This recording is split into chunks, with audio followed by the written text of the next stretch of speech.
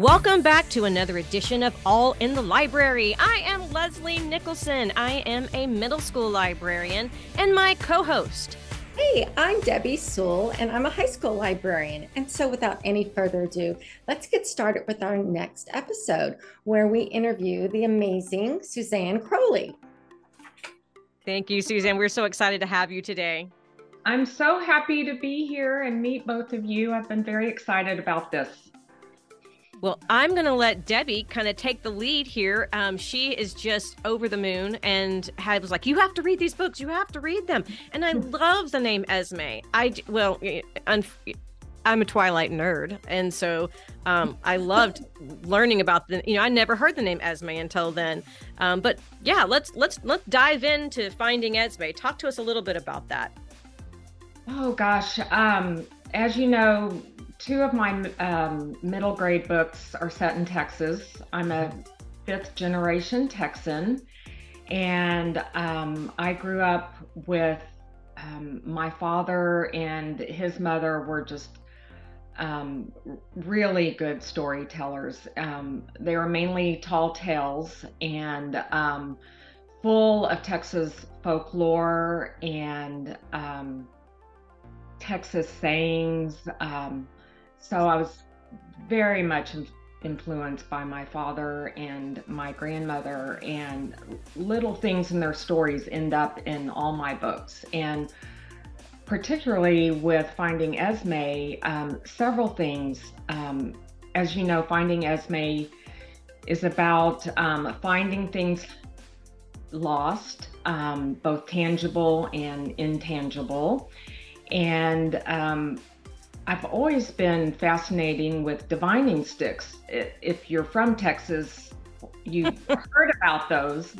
And it's when people would use a bowed stick and supposedly find water. Now, whether they knew that water was under the surface there or not, or if there's a little bit of magic in there, I've just been really fascinated. And that became kind of the tangible in Finding Esme. As you know, her grandmother Bee finds things, not water, but she finds all kinds of things.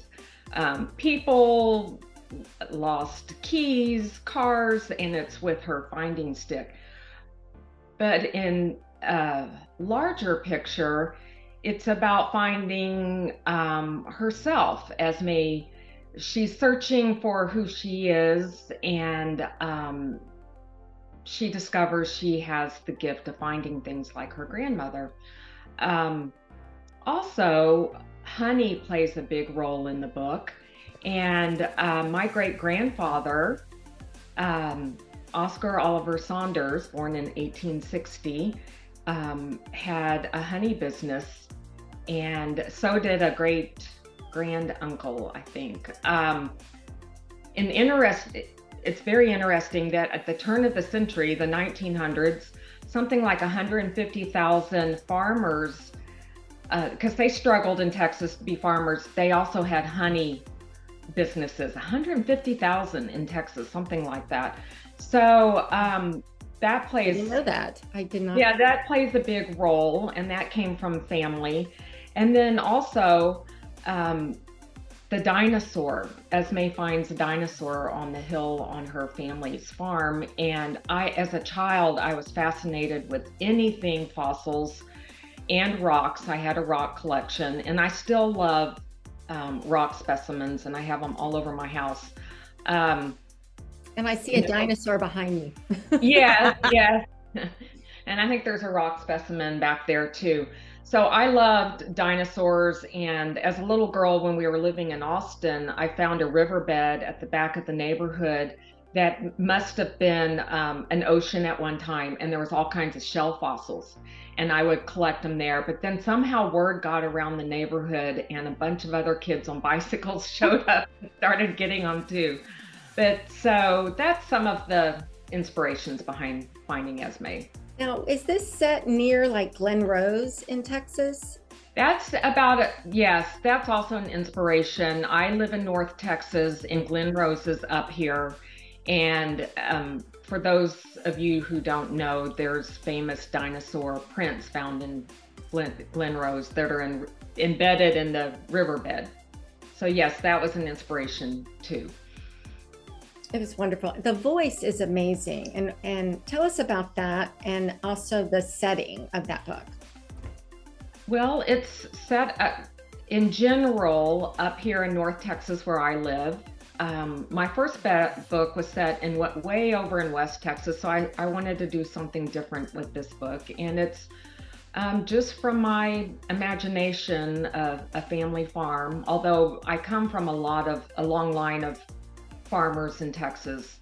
So it's drawn from those family stories. And what's the year about? Is it at the 70s or? Yes, it's 70s, which I've heard from librarians is considered historical fiction now. But to me, that's my childhood. I didn't know that I'm an old dinosaur too, but that's considered, right, in your realm, 70s or 80s is considered historical fiction now.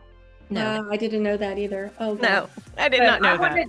I like to set my books in that time period because it's my childhood and before cell phones, which makes it's just like a kind of a nebulous, charmed world of before social media and cell phones. And maybe someday I will write more of a contemporary, and there's ways of putting all of that in there, and that can change a story arc too. But I love that you were talking about West Texas. So let's go all the way over to the very ordered existence of Merrily Marvelous. Love that story. Tell us about your inspiration for that one. Well, my dad's family was from Uvalde. Sadly, that's where the shooting happened. So that's not far west Texas as Merrily is set. This one seemed like it was in Marfa. It just reminded me of Marfa, but I don't know. I've never been there, so I don't know. It is Marfa. Oh, it is Marfa. Okay. Yeah, my mother-in-law and two of my brother-in-laws lived there. And at the time I was living in California, we moved a lot with my husband's company before coming back to Texas. But I went to a girls' trip with my husband's sisters in Marfa, and with my mother-in-law and 5 of his sisters. And we went to go see the Marfa Lights one night.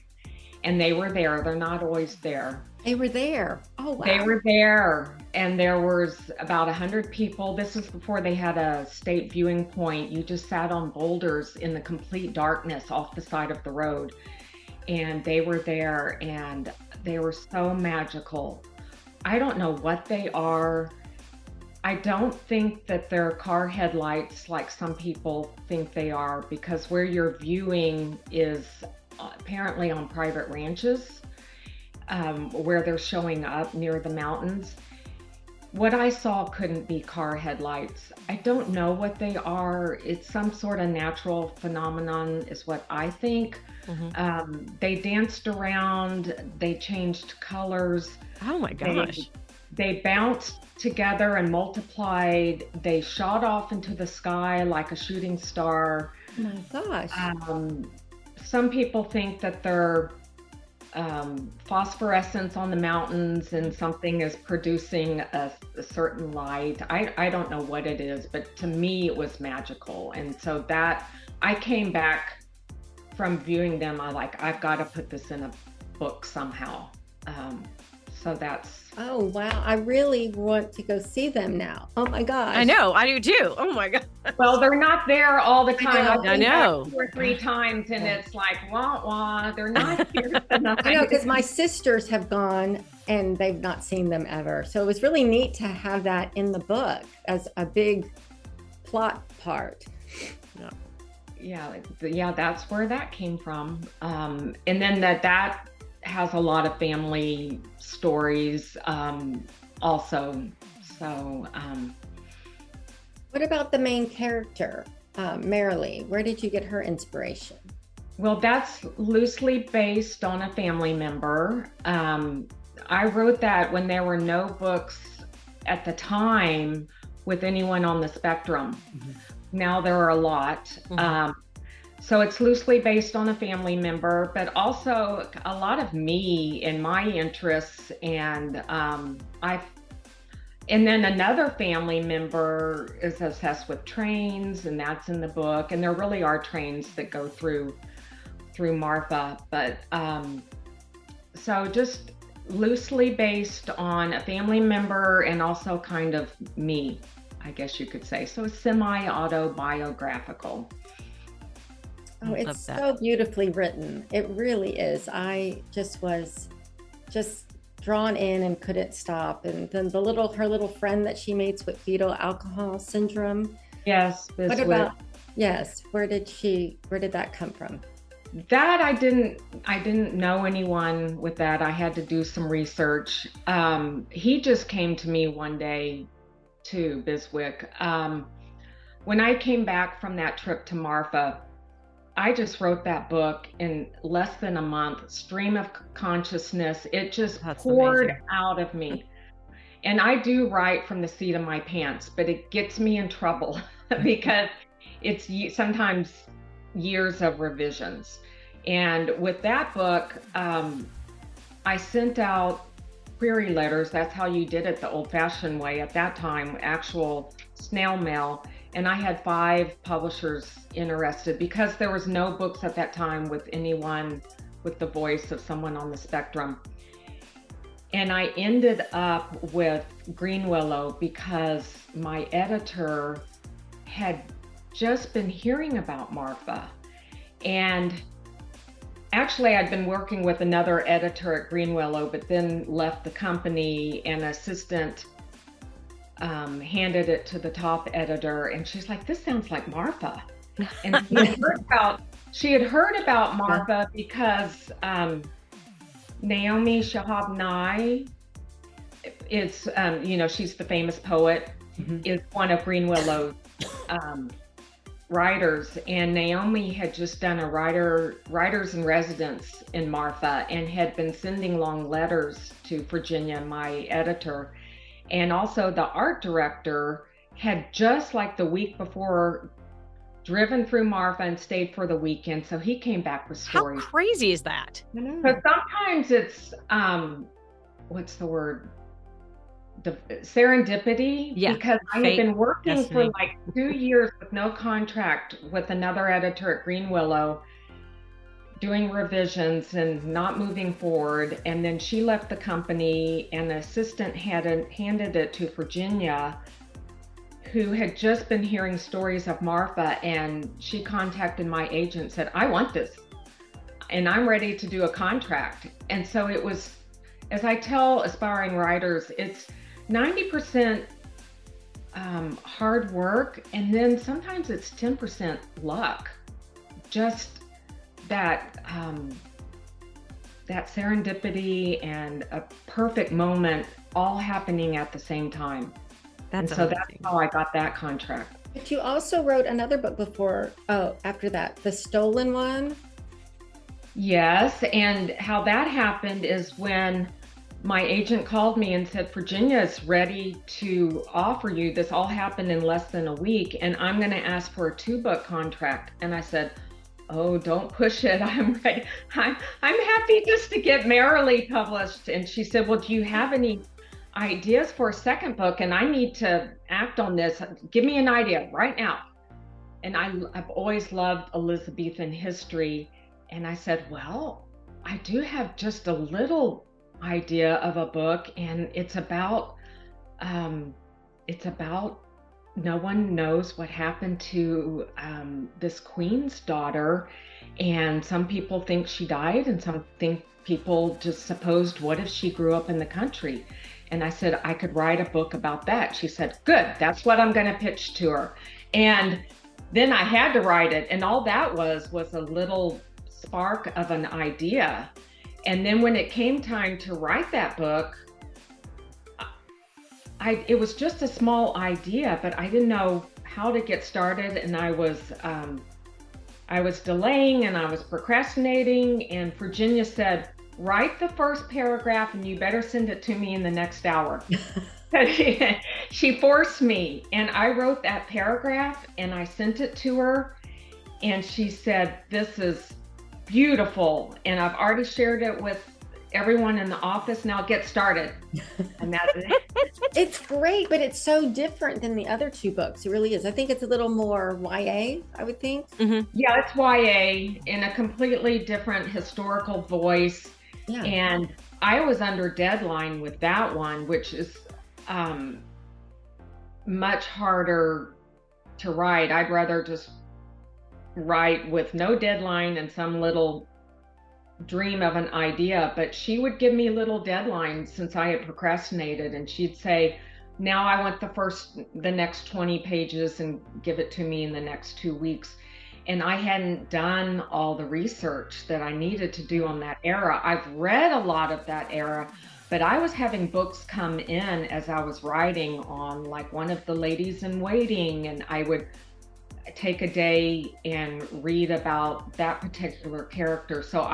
And then I would go back and add some detail, and added a lot of detail about the dresses, and the main character goes to Queen Elizabeth's court and is working in the wardrobe. So I had to do a lot of research on the dresses at that time and how they made the dresses and who worked in the Queen's wardrobe. And I had books coming in from England also that I would take a day or so and read more about the stitching and where they got the fabrics from Italy, and then add. So I had not done all that research ahead of time. I was generally aware of that time period, but had to quickly do a huge learning curve as I was writing.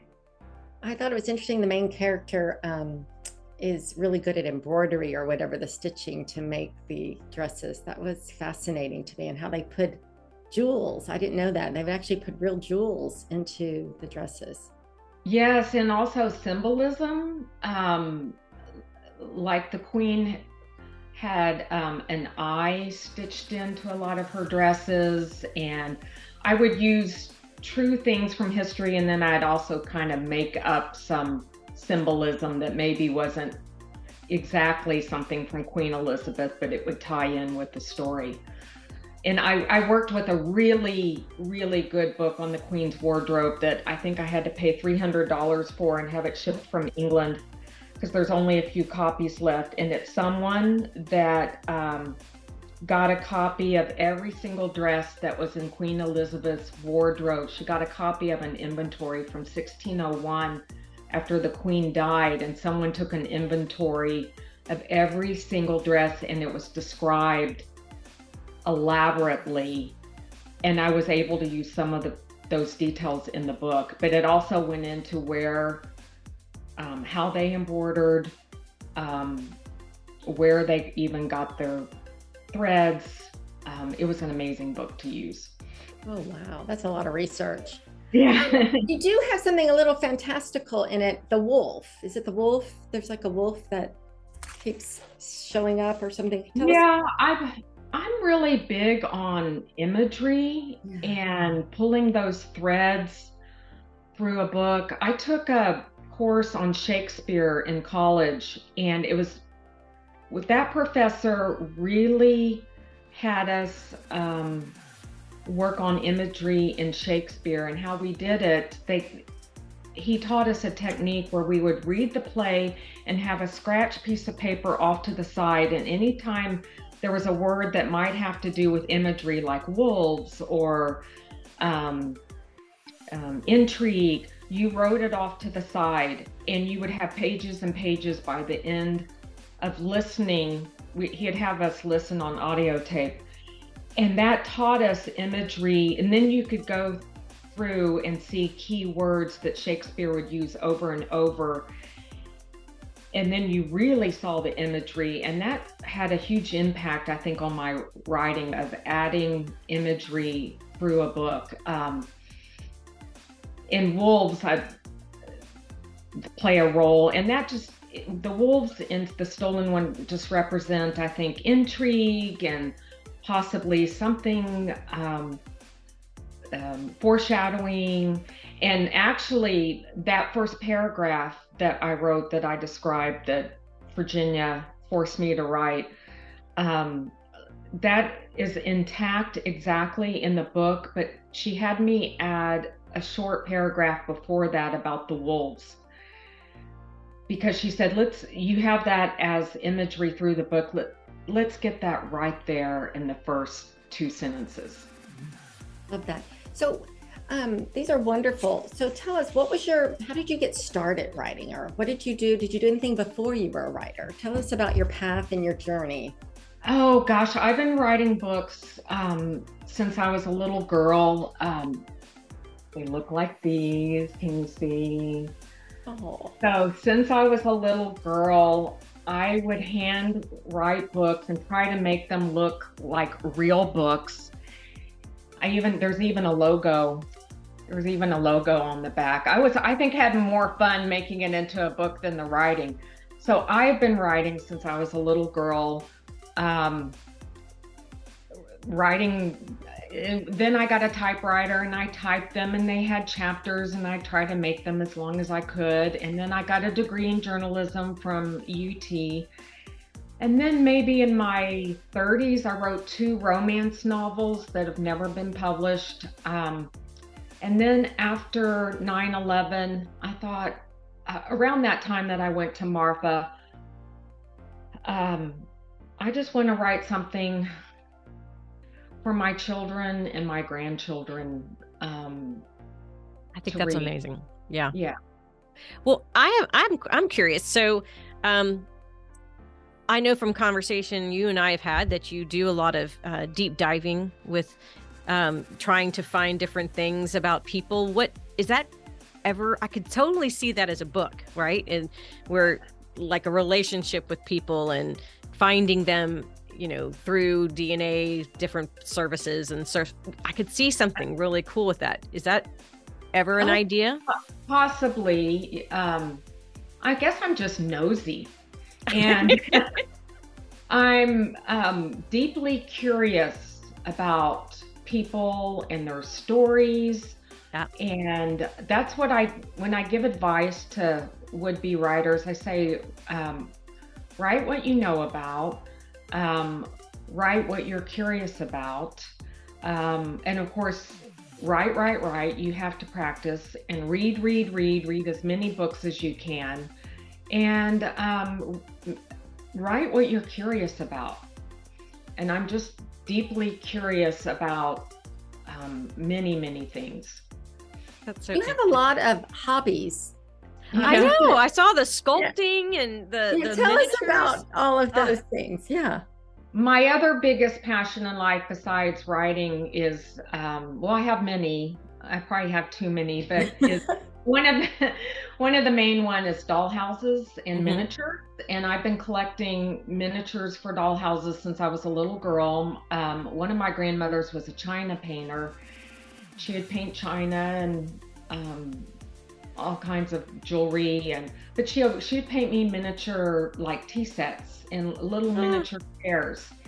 And when I'd go to visit her, she had a blue and white ginger jar, and there would be treasures in there for me, little things that she had either found on the property or little china items that she had painted. And then when I was a teenager in Houston, there was a local dollhouse shop that I would go to, and I started taking classes there when I was about 16. Oh my goodness. And then in college, when I was doing my journalism classes, one of my classes, it was advanced feature writing. We would get an A in the class if we could get an acceptance letter before the end of the semester.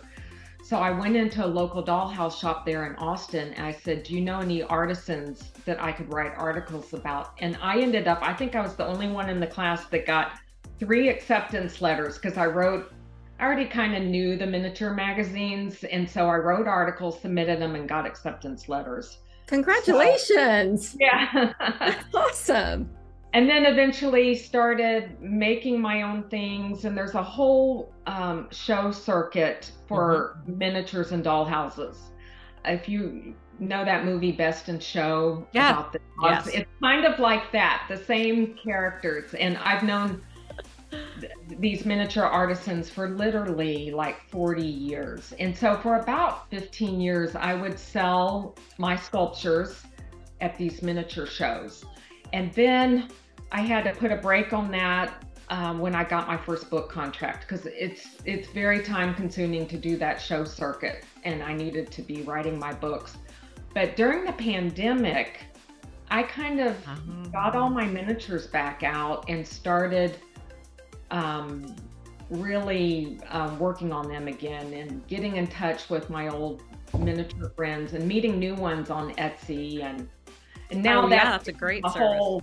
That hobby's just, my miniatures have exploded again because of the pandemic. Like a lot of things during the pandemic, we started new hobbies, or we got out some of our old hobbies and dusted them off. Yeah, I started baking bread, so I made lots and lots. I made a lot of banana bread too. Okay. You know, all of your books could make great movies. Has that ever been in the works? Finding Esme had some interest, and I got very excited.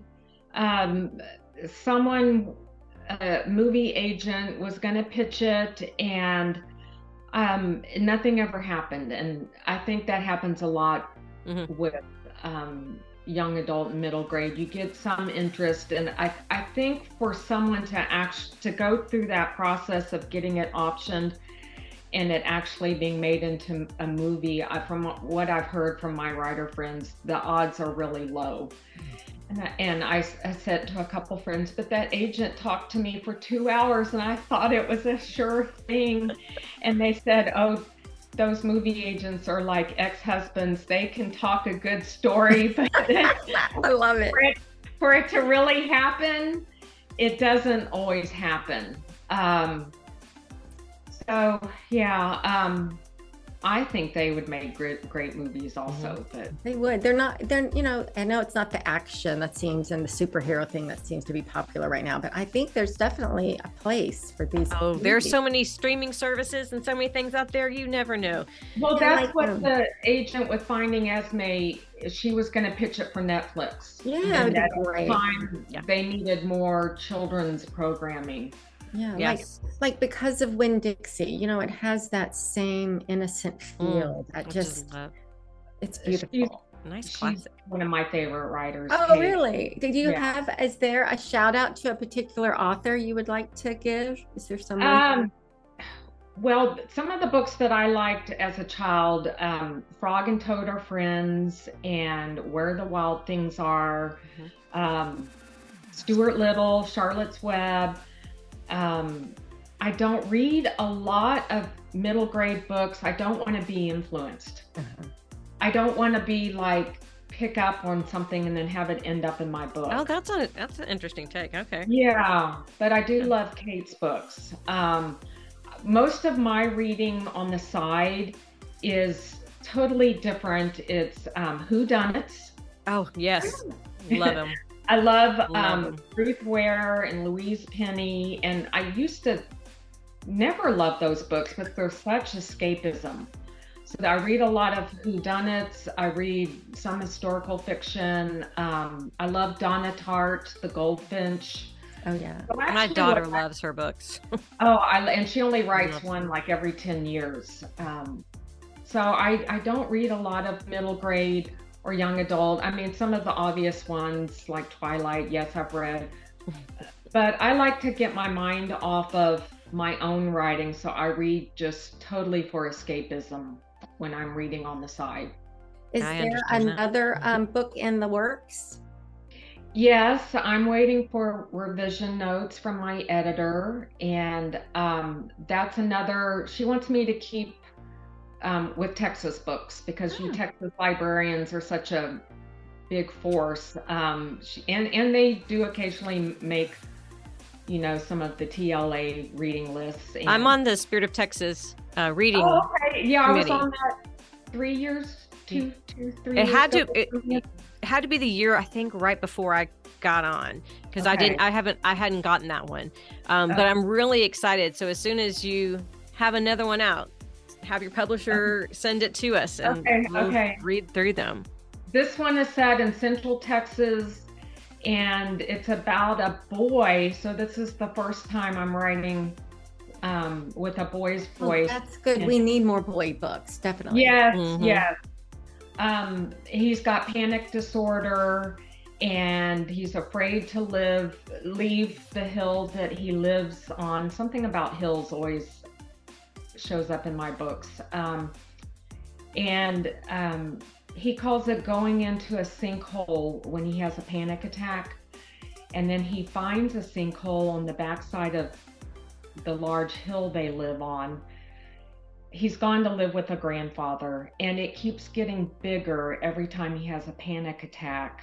So there's some symbolism. Oh, interesting. Yeah, and he meets a new friend. There's always a friend that comes into the picture, and she's trying to pull him off the hill, and eventually she disappears and makes him leave and come find her. So it's, titles change, but right now it's called Odo and the Big Giant Sinkhole. Oh, that sounds fascinating. So like Central Texas, like the hill country. Yes, yes. Perfect. That's where Nice. Well, I'm going to tell you, we are going to probably move into our last little bit of our interview, and that is where we do an author version of Would You Rather. And Debbie, do you have some questions that you can ask? These are fun, and you can answer them yes or no, or however you want to answer them. You can expound on it. Okay, so would you rather read on the bed or on a couch? In bed. I'm always in bed. Like at 8:00 at night, I'm in bed with a book and the remote and my phone. Love it. Oh, yes. And my dog. And your dog. What kind of dog do you have? Lucy's a King Charles Cavalier. Oh my gosh, I have a King Charles Cavalier. Three. Mine's a Blenheim, kind of the ruby and white color. Mine's the black and tan. The black and tan. Okay, I think that's called the tricolor. Oh. But poor Lucy's been banned up to the other side of the house with the door shut because I was afraid she was going to bark during the entire. Oh, okay, no worries. Well, okay, what else you got? Okay, the next one is, would you rather read a paperback book, a hardback book, or digitally?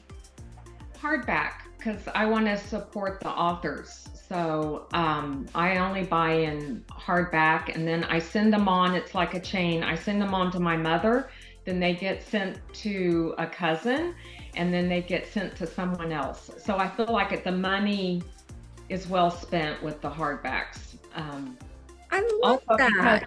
I read a lot of reviews, and I immediately order the book, and it's usually at that point in hardback is another reason. And I just love the feel of a book. I love flipping through the pages. I love glancing back at the cover or glancing back at the inset at the author's description. I love looking at the cover. I just love the feel of a book. Mm-hmm. That definitely makes sense, because if you read digitally, it's hard. You never see the cover, really. I mean, because once you get into it, it's hard. The only time I read digitally is on an airplane, on my on an iPad. Oh, that's great. So would you rather live in the last book you read or continue living your daily life? I guess continue my daily life because of my children, and I'm hoping for grandchildren. And yes, daily Well, what life. was the last book you read? I mean, what would... Right now, I'm reading The Marriage Portrait by Maggie O'Farrell, and that's historical fiction, and that's set in the 1500s in Italy. She also wrote Hamnet, which was one of Shakespeare's sons. So she kind of writes books like The Girl and the Pearl Earring. Oh, yeah, So I love that book. her books are kind of based on something truth, but then kind of like The Stolen One, then makes up a whole story around a piece of history. That's cool. Okay. Would you rather have dinner with your favorite author or your favorite character? Oh gosh, maybe my favorite character. yes, then it would be Cat from The Stolen One. So I could go back into the 1500s just for one day. I wouldn't want to live in the 1500s because of the hard life that they had. But I would go for dinner for one night. I know, right? Ugh. Yeah, she's cool. She was a cool character. Okay, would you rather read by a fireplace or on the beach? A fireplace. So cozy, right? Cozy, yes. Well, it got chilly here finally down here, so that's good. Would you rather only read series or standalone novels? I think standalone novels, just so that I can be in a different realm and with each book. How about, would you rather be a character in Harry Potter or Lord of the Rings? Actually, this is embarrassing, but I've only read the first book of Harry Potter. One time I was at a library conference and I whispered to someone, because the subject of Harry Potter came up. I said, I have a confession. I'm really embarrassed, but I've only read the first Harry Potter. And they said, me too. I'm so embarrassed. So maybe Harry Potter. Okay. Well, thank you did you have one more? Oh, I have one more funny one. Okay, great. Let's do it. Would you rather zombies or unicorns? Unicorns. I know. Zombies, no. They don't eat you, so that's good. Okay, thank you. Those were fun. Thank you so much, Suzanne. We are going to go ahead and wrap this up. Take a look on Suzanne Crawley's on her website. She's got some great information, links to all of her books. And as we always say before we end our show, put down that phone and pick up a book. And thank you for listening. Thank you. I had so much fun. Thanks. Well, we enjoyed it. Thank you for joining us.